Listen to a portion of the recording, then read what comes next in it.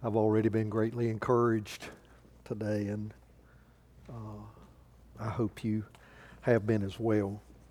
I want to draw your attention to page 11 in a worship guide.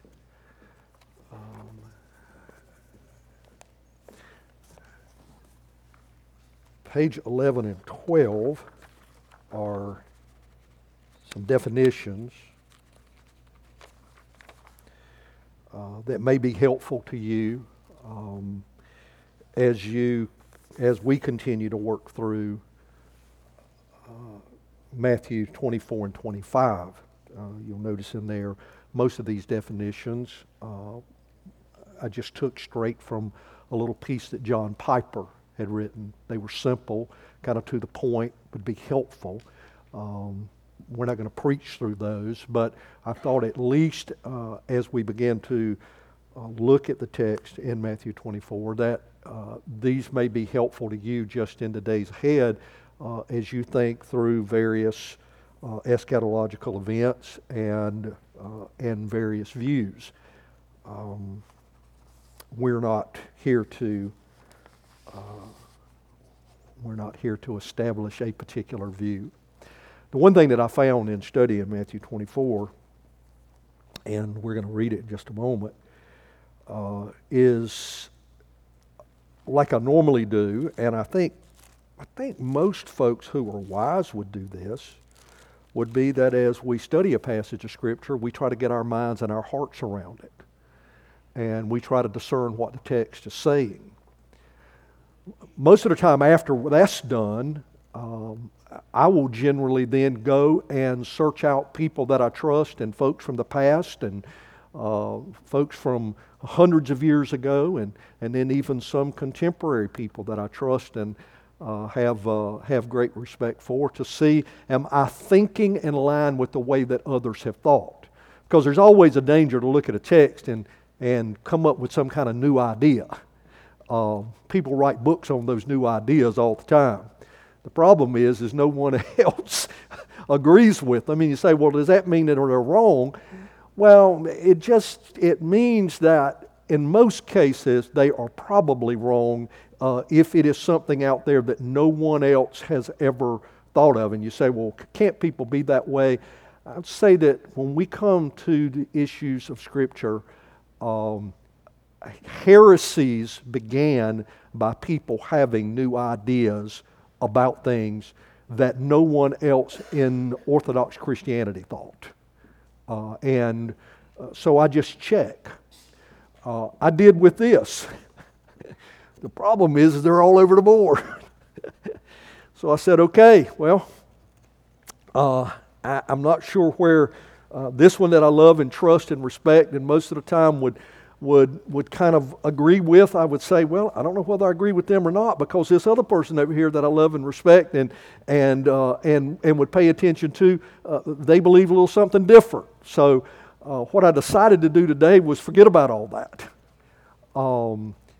and just look at what the text has to say that is pertinent to us today. And it has been pertinent for every other believer before us and will be pertinent to every believer and every lost person who comes after us. And those things will be true. And to try to wade through all the other stuff that may or may not be so, the end result is the same. So for instance, if you're looking at Matthew chapter 24, and you were to look at conservative Bible preachers and scholars, some of them would say that Matthew 24, in that Jesus is speaking specific to end times, meaning a time that is still not yet, and that he's speaking in the third person. And it sounds like that he is referencing his disciples and giving his disciples answers, but in fact that it is more of a prophetic word where the you is the you of the day when that time comes, as prophets did at times. You know, prophets, we go back and look in the Old Testament, prophets at times gave prophecy, that you read it then, but it wasn't for that season necessarily. It was for a group of people that would come later that would read it, and then that you would be specific to them, and they would know that because what had been spoken of was being fulfilled right there in their presence. And if you want to look at Matthew 24 in that way, I think it's fine. Again, the points that Jesus makes don't change. They don't change. There are others who would say that, and when we read this, that he is speaking at sometimes directly to his disciples and answering their questions, knowing that their questions would be our questions today. If we didn't have anything else before us, we would want to know these things, and that their questions were our questions, but at times he's speaking to them about things that are actually going to take place in their lifetime. And then there are other portions of Matthew 24 that point away from them that will not take place in their lifetime. And again, I would say that when we read this, you may already have a particular lens that you are looking at this text through. And if you do, that's good. I don't know that that's hurtful or harmful. I would just say that what we want to do today is to look and say, okay, what are the things that Jesus says that no matter how you look at this text, it says what it says and it has bearing on us. Hopefully, as we read through this, that'll make sense. I also want to preface this week and next week as we deal with chapter 25 that we are dealing with what is known as the Olivet Discourse. Okay? Jesus, most of what is said here in chapter 24 and 25, he is speaking to his disciples, and he does that at the Mount of Olives.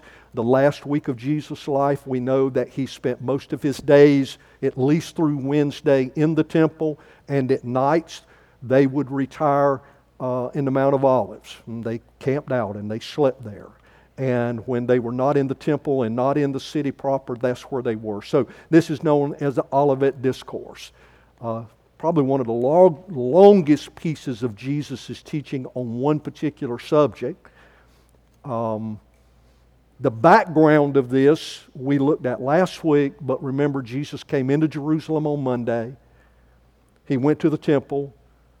He ran the merchants out, did away with all that was taking place there in the temple court, and he set up shop and he began to heal and deal with people as he had. Here was the Son of God, the one that was declared king as he was coming into Jerusalem, and he's right there in the temple doing what you would expect God to do. He cleans out all that is not a part of him, and then he does his work, his miraculous work, and he teaches. You'll be reminded that in chapter 22, he, the next day, on Tuesday, is back in the temple, and that's where, if you will, and I kind of thought about it this week, it's almost like a boxing match where the champion stands in the ring and pretty much says, okay, just come on, any of you, all of you, one of you at the time, ever how you want to do it, just come on. And let's see where we go. And they all step in the ring with him, so to speak, and they take their best shot. He doesn't even have a glancing blow, never brushes him, and then he will point back to them and deliver his blow to them. And one by one they came in. The Pharisees sent their young protégés in with the Herodians, and they took their best shot and they step out of the ring. Sadducees come in and they give him his best shot. They throw everything they have at him. And they step out of the ring. And then the lawyer steps in and he does the same thing. And Jesus is still standing in the ring. And when he finishes up in the ring, we find that no one else, the Scriptures tell us, step into the ring with him. It says no one else even offers to ask a question or try to trap him. Why? Because they know they can't. And then last week we see that he is, after all of that, On Wednesday, he is back in the temple and there. And then he stands, and all of those who would come to him, they're still standing there. And he passes judgment on the Pharisees. Incredible encounter there. And that's what takes place in 23. And I want us to pick up, as we begin reading here, in verse 37 of chapter 23, what he says and how that is the backdrop for what we hear when we move into 24. And we will read the first 14 verses of chapter 24, but picking up in verse 37 of chapter 23. Still in the temple, okay? Just cast judgment, pass judgment on the Pharisees. And mind you, on the Pharisees and all of us who bear those Pharisaical attitudes and have that trademark on us. And then he says, he looks out, looks there, if you will, "O Jerusalem, Jerusalem, the city that kills the prophets and stones those who were sent to it. How often would I have gathered your children together as a hen gathers her brood under her wings, and you were not willing. See, your house is left to you desolate." Hear that word. I want you to hear it. He says, "See, your house is left to you desolate. For I tell you, you will not see me again until you say, 'Blessed is he who comes in the name of the Lord.'" Jesus left the temple and was going away when his disciples came to point out to him the buildings of the temple. But he answered them, "You see all these, do you not? Truly I say to you, there will not be left here one stone upon another that will not be thrown down." Pause there for just a minute. I'm not sure how the disciples left out of the temple. I've tried to think about it myself. There was such a heaviness in Jesus standing there before all the religious leaders gathered in the temple. And as we said last week, Jesus, if you will, he took the seat of Moses, the place of judgment and the seat of judgment, and rightfully so. And right outside there in the court with all people present, all of those who were in there, including his disciples with the scribes and Pharisees, he is looking at them eyeball to eyeball, if you will. It had to be tense. No one does that. No one called out the religious leaders and said, "You are judged, and all of these things that you propose in your living, and all of these things that you are about in your heart." And he uncovers them and exposes their hearts before all of the people. And he's passing this judgment on them. The very ones who have already conspired in their hearts to arrest him and to do away with him. And he knows that. But it does not stop him. And the disciples are there with them. Think about the heaviness of that moment. And it's not like everything dispersed and everybody goes to laughing. That's not what takes place. The next thing that he does is he says what he says about Jerusalem, and he says, "Your house is left desolate." What he's saying is I am walking out of here in just a moment. And in walking out of here, this place will be emptied. You as a city will be emptied. He's already told them why. Because they killed the prophets. They kill the ones that God sends, and God is sending him, and he is in that moment pronouncing to them again, and you will do the same before weekend. It's incredible. We're able to look at that on the past and look back, but he is saying that. They don't yet understand what he's saying.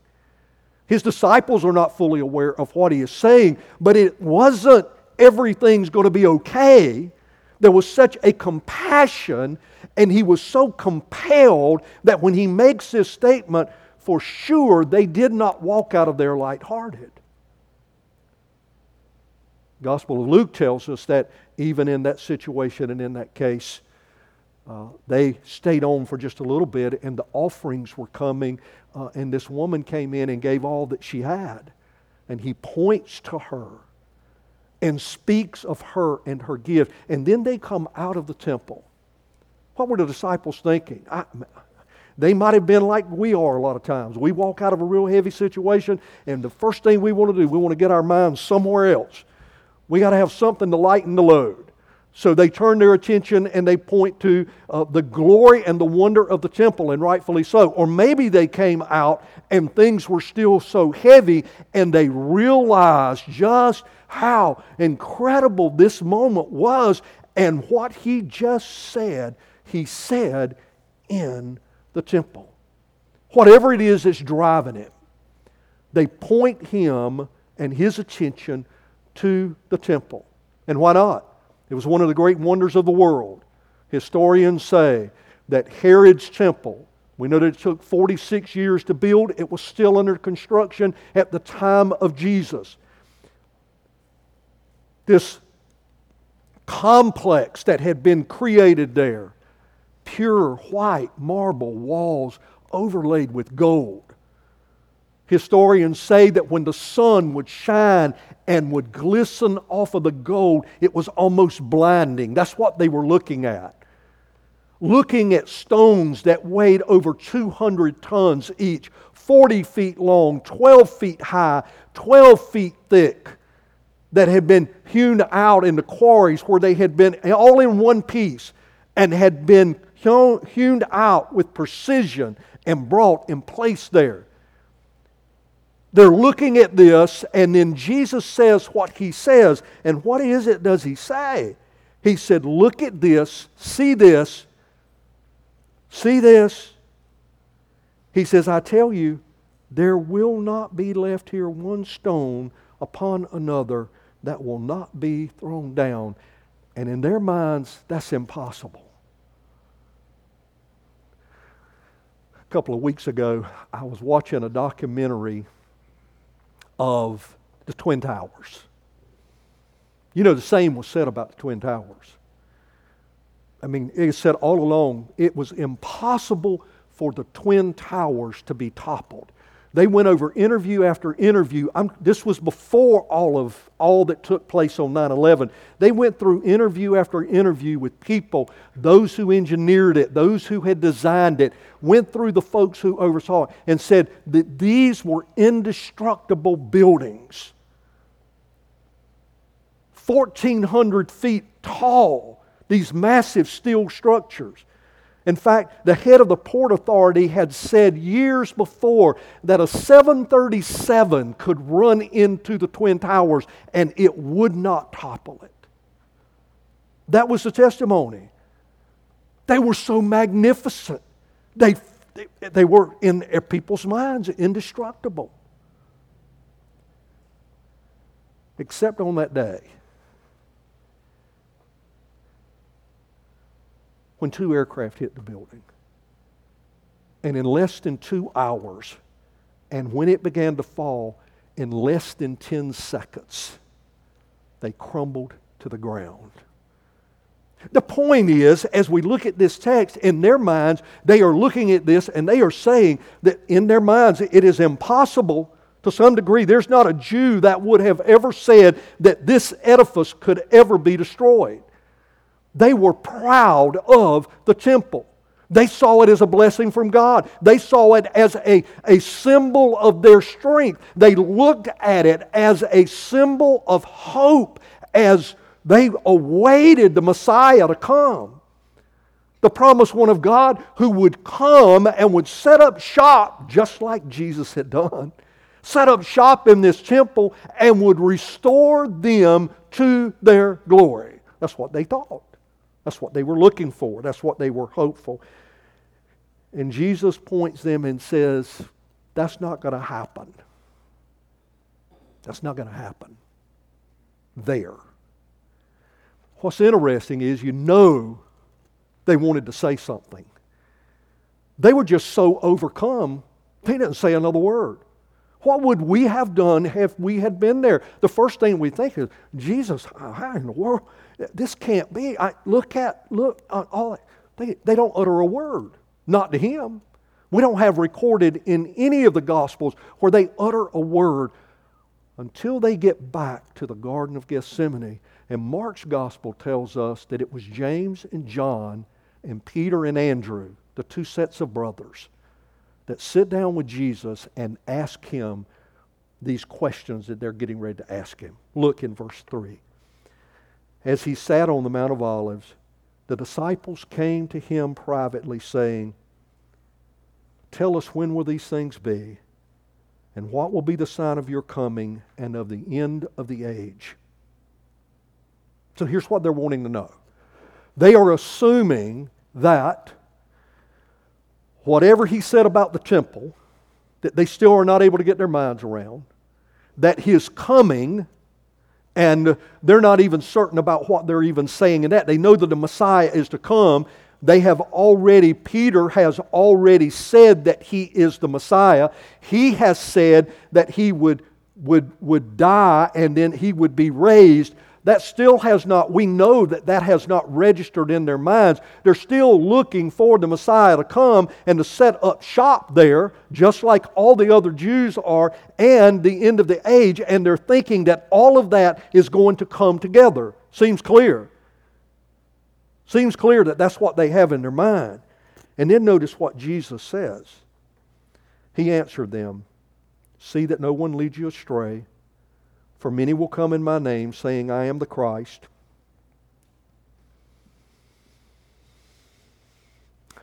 And they will lead many astray. And you'll hear of wars and rumors of wars. See that you are not alarmed, for this must take place. But the end is not yet. For nation will rise against nation, and kingdom against kingdom, and there will be famines and earthquakes in various places. All these are but the beginning of the birth pains. Then they will deliver you up to tribulation, put you to death. You'll be hated by nations for my name's sake, and then many will fall away and betray one another and hate one another, and many false prophets will arise and lead many astray. And because lawlessness will be increased, the love of many will grow cold. But the one who endures to the end will be saved. And this gospel of the kingdom will be proclaimed throughout the whole world as a testimony to all nations. And then the end will come. What's taking place here? Well, Jesus says, one,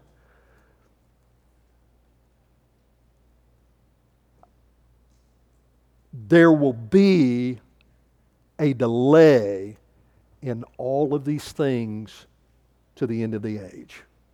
There'll be a delay. Notice what He says, but the end, in verse 6, but the end is not yet.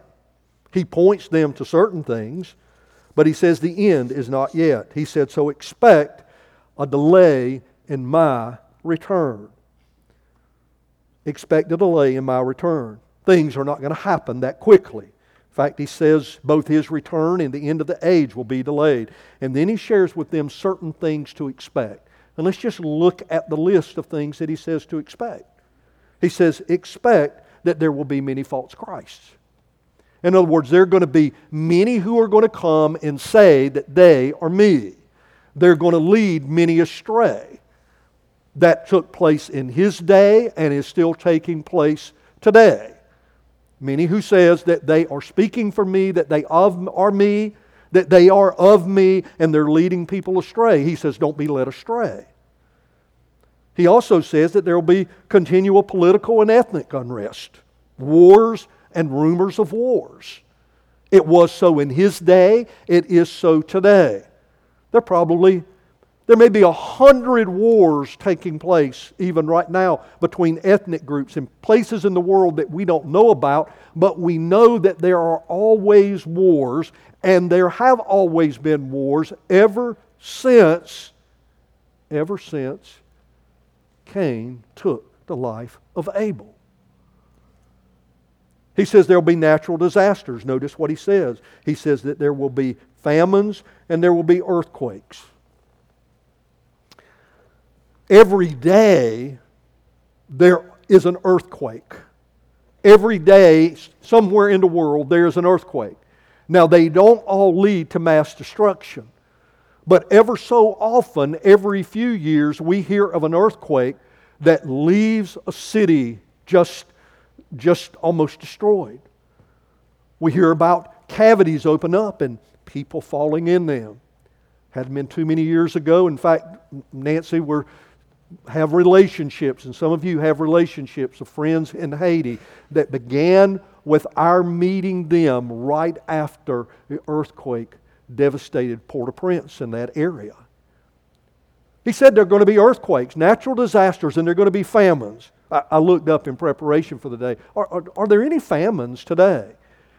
They are not at their worst, but here are countries right now where there are large groups of people without food due to famines.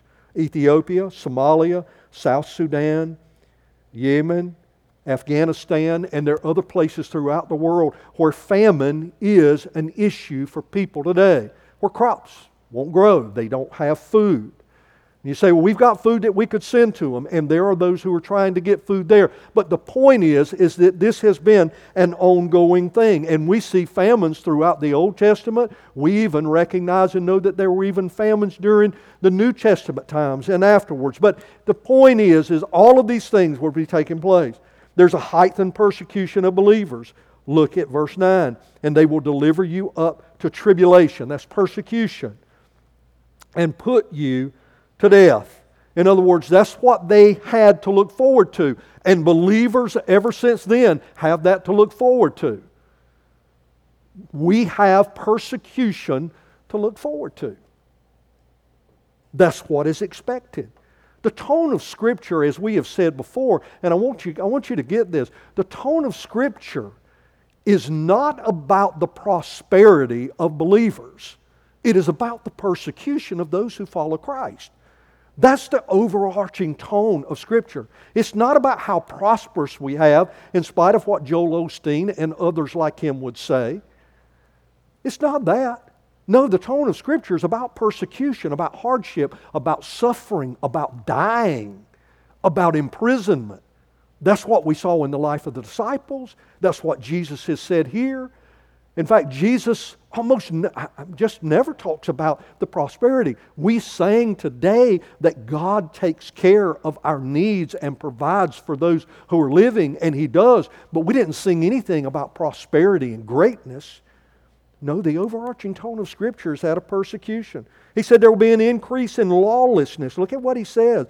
And many will fall away and betray one another and hate one another. And many false prophets will rise and lead many astray. And because lawlessness will be increased.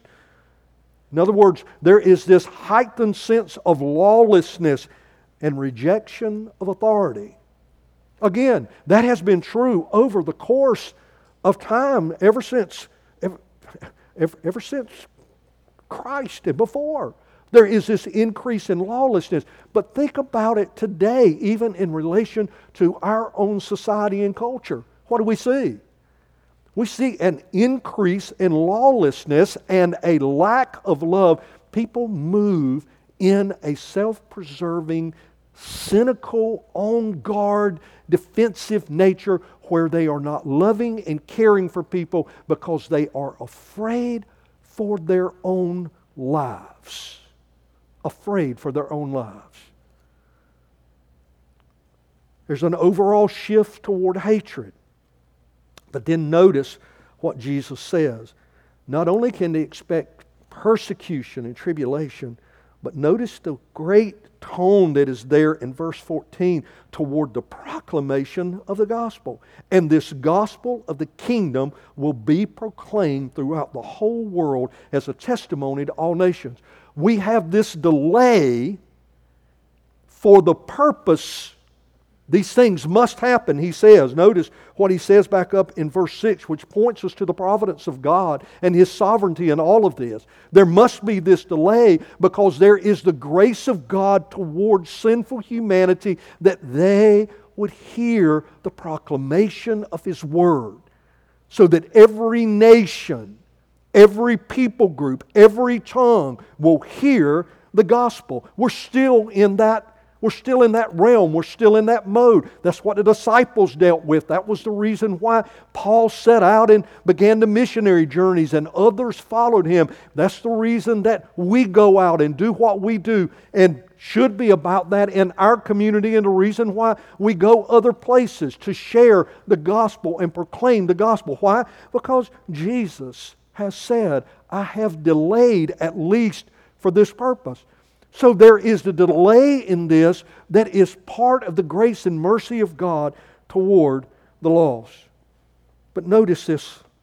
What does Jesus say? In the midst of the persecution and all that's taking place, the one who endures to the end will be saved. Endures what? Well, the one that endures the deception, the one that endures the persecution and hardship, the one who endures to the end will be saved. What does that say to us today? Well, it tells us today, as we sang earlier, that we would just persevere. Those who remain faithful to the end are the ones who will be saved. Now let's look at verse 15. And so when you see the abomination of desolation spoken of by the prophet Daniel standing in the holy place, let the reader understand. Let the reader of what understand? Let the reader of Daniel seems to be, let the reader of Daniel understand. But there are those who say, let this parenthetical statement there is there for those who would read this. And that could be true as well. But the point is that Daniel had spoken of this abomination of desolation. In other words, this act that would take place, this sinful act that would take place, that would leave, and Daniel said that would leave the temple desolate. There are portions of Daniel where folks look back and say clearly in history that this took place with Antiochus Epiphanes in 168 BC, about 190 years before Christ, that had taken place, where he had come in and he had set up in the temple, had taken over the temple and set up an altar to a foreign god over the altar of God, and he began to sacrifice pigs there in the temple. And we know that the result of that was a Maccabean revolt and how that came to his end. But the point is that Jesus says, listen back at the prophets. Seems to be pointing back to something that Daniel has had to say, maybe even something in history that has already taken place, to say that this can happen again. In other words, there's not just the one abomination of desolation, where there were about 40,000 Jews killed then, but that there may be another. And this is where some would say Jesus is speaking specifically here of the fall of the temple that would in Jerusalem that would take place about 40 years after Christ in 70 AD. But let's hear what he has to say. But then let those who are in Judea, and it seems to be again restricted to this region of the world, okay? Restricted to this region of the world. But there are things to hear from this, that those who are in Judea flee to the mountains. Let the one who is on the housetop not go down and take what is in the house, and let the one who is in the field not turn back to take his cloak. And alas for women who are pregnant, and for those who are nursing infants in those days.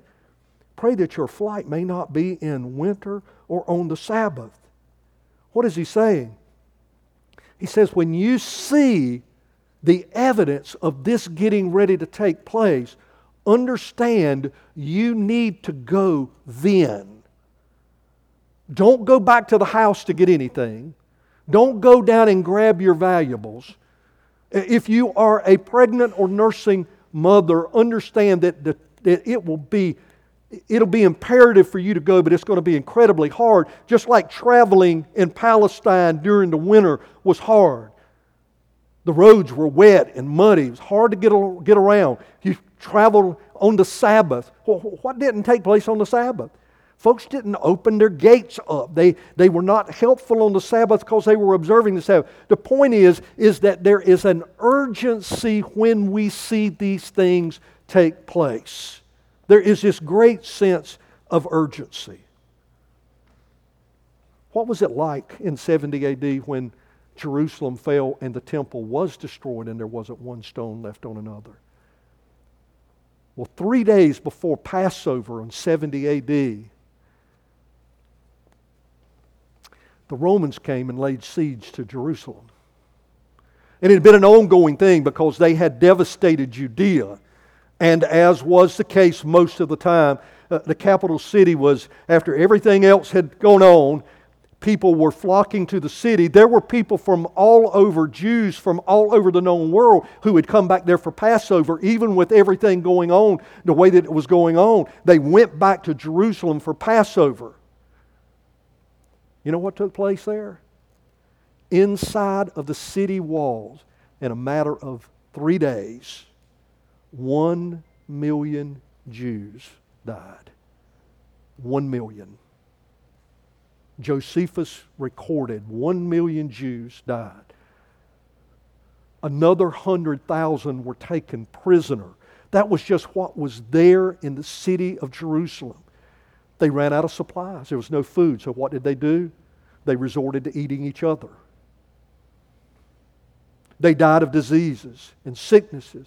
But then when the army came, the army slaughtered the men and the women. These were non-combatants, as we would call it today in our day. In fact, it went down in history as probably the most non-combatant death toll in a city from war of ever.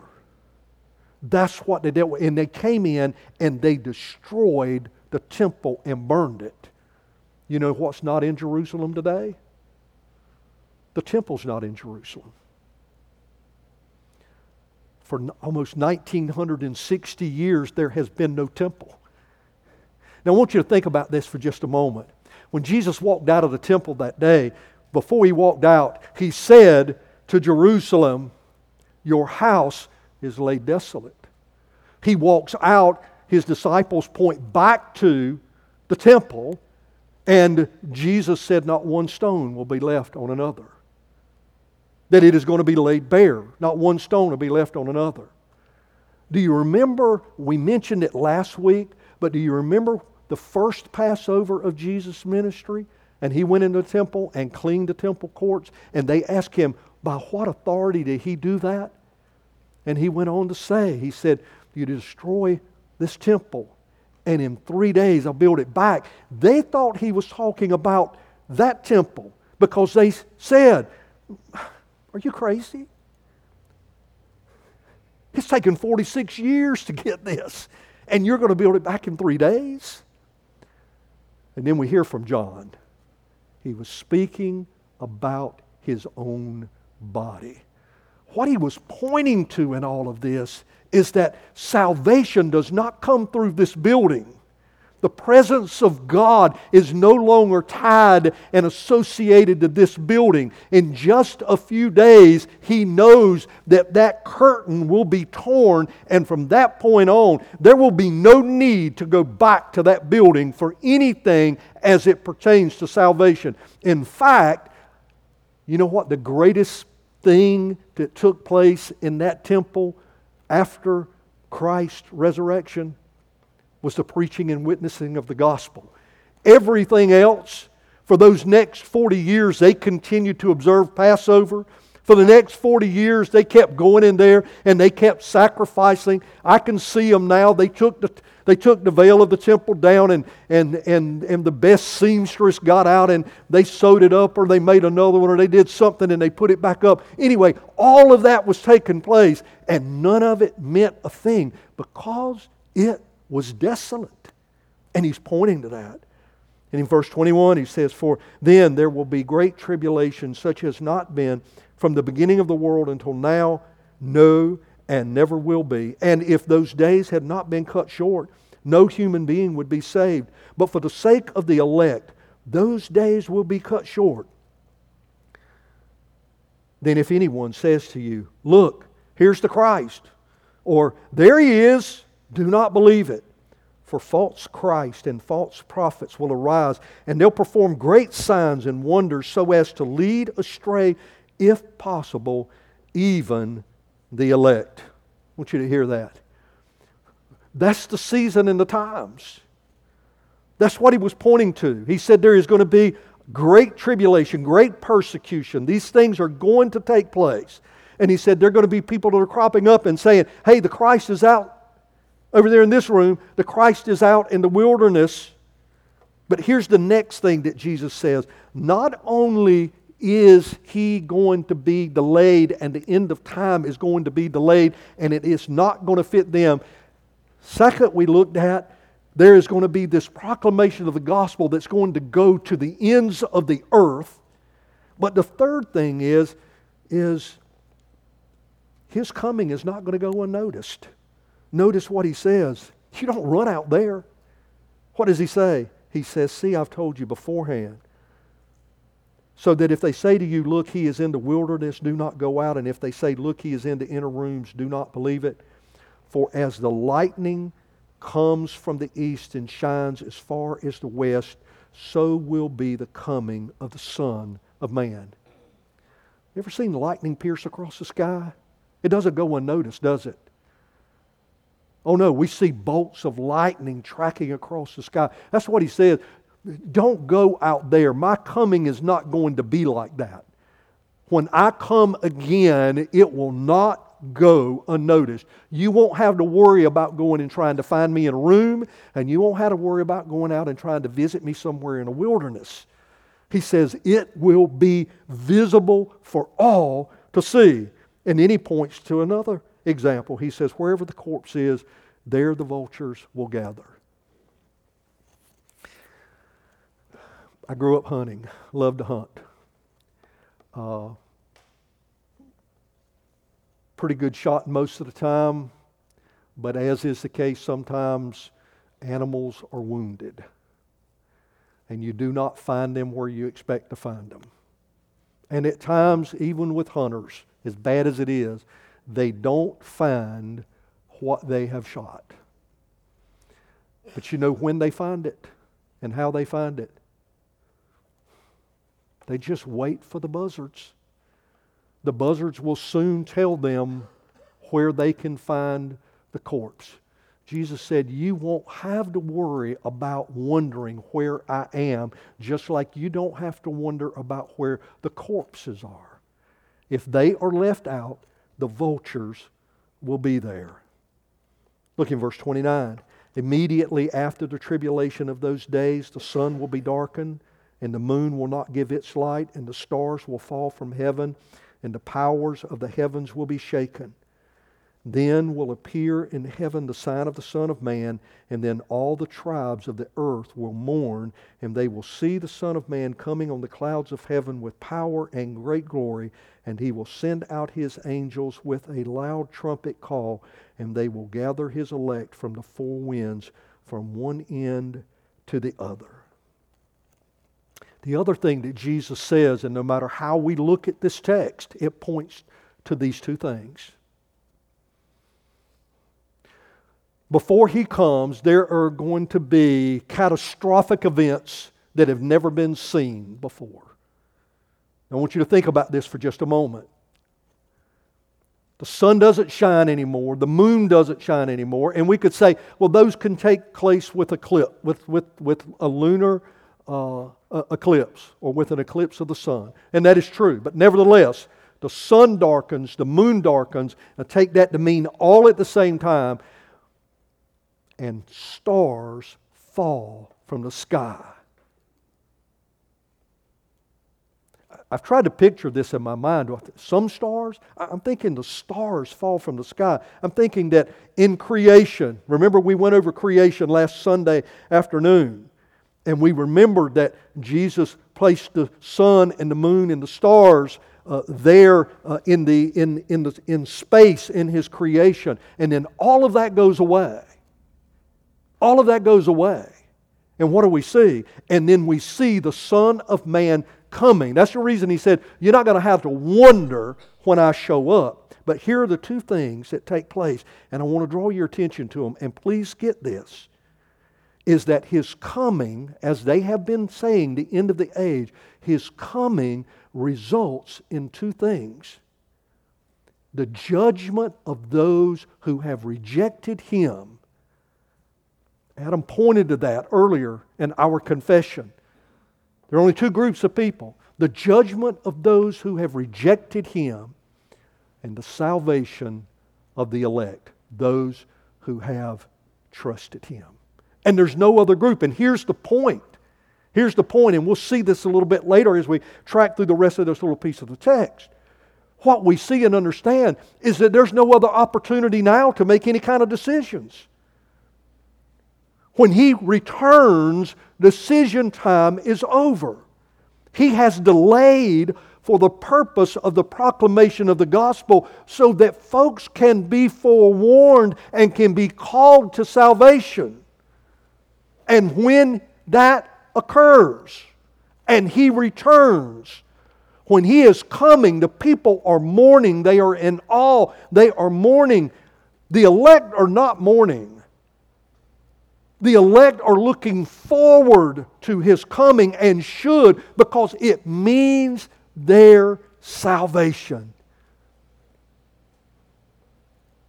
The lost are gripped by the fact that here is something that has taken place that seemed impossible.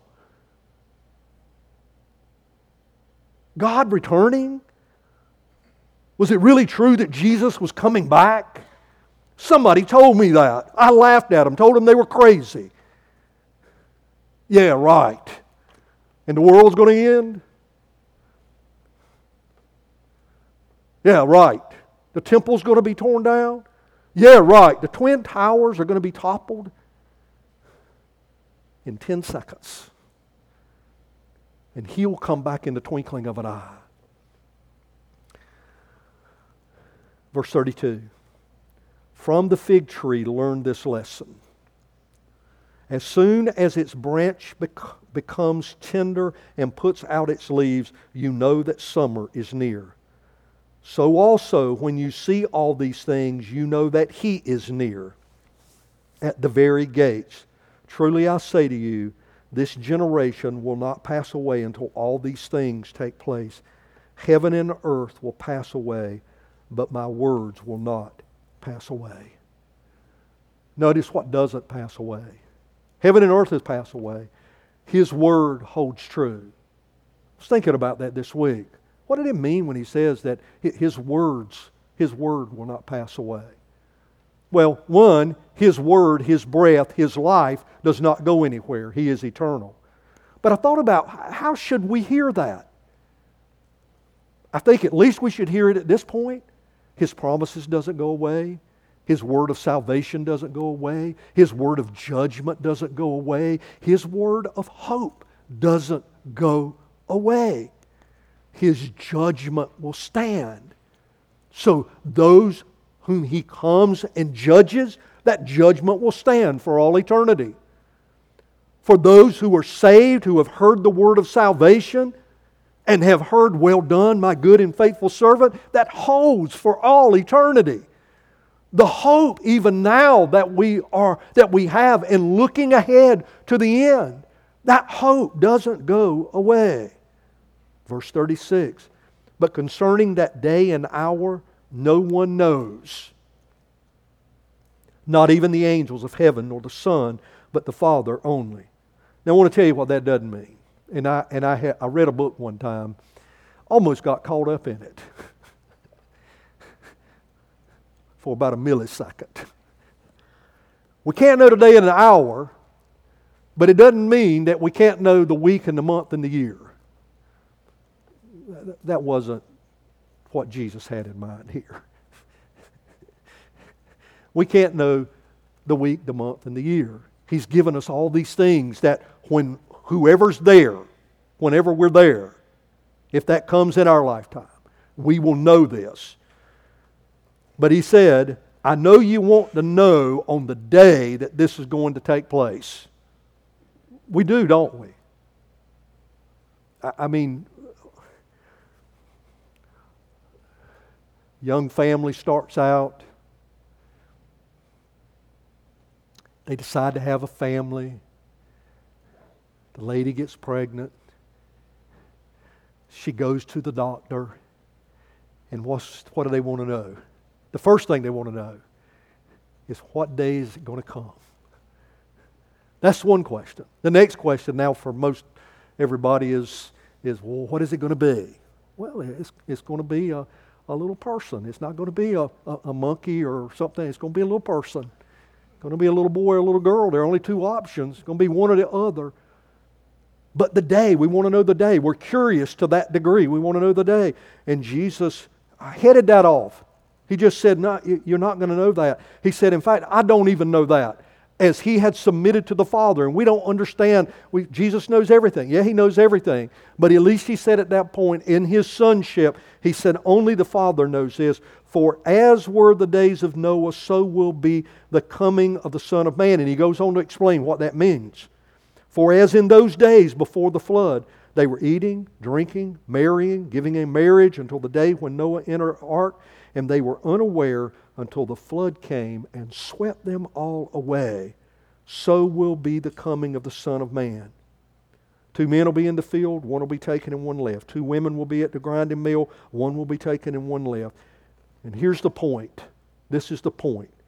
Therefore, stay awake, for you do not know what day your Lord is coming. But know this, that if the master of the house had known what part of the night the thief was coming, you know what he would have done? He'd have been awake. He would have stayed awake and would not have let his house be broken into. Therefore, you also be ready, for the Son of Man is coming. When? At any hour you do not expect. What's Jesus saying? Be ready and be watchful. That's what He was telling His disciples. That's what every other generation should have read in that. This is what we should be hearing. Not wondering, has this happened or that happened? No.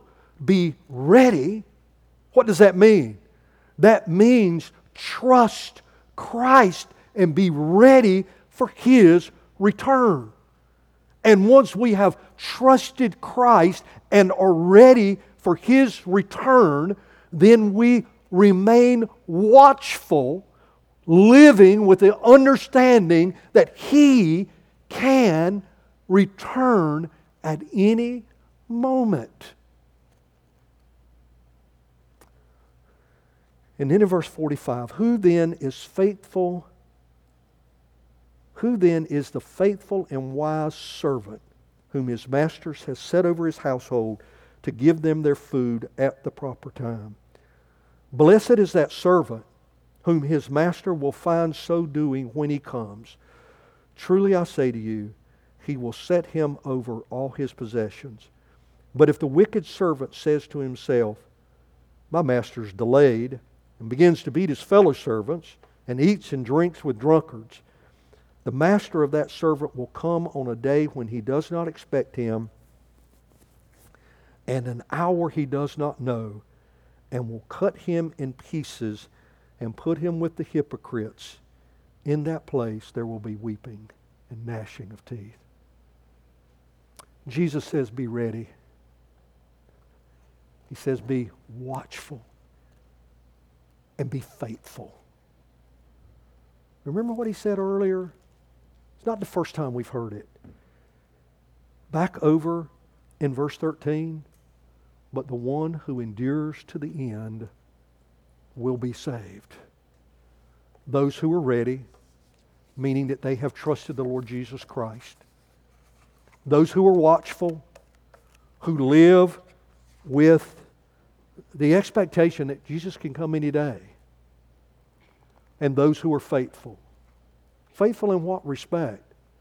The tone of that text is faithful in the proclamation of the gospel.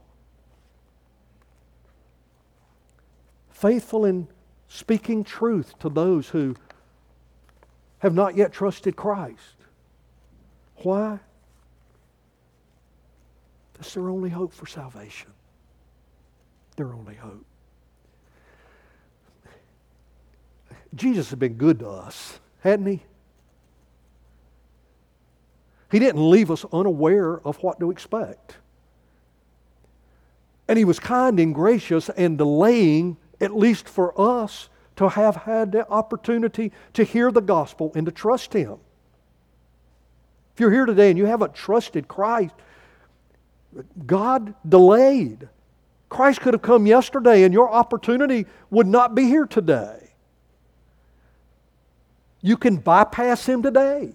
I'm not trying to scare you. I'm just saying that's what the text says, isn't it? You could miss the opportunity today. And He could return this afternoon. And then there would be no more opportunities. And for us as believers, are we living along through the course of each day thinking, you know what? I know it's possible for Jesus to come back today or tomorrow or in my lifetime, but it ain't likely. So I'm going to live the way that I want to live. Please don't make that mistake. Please don't.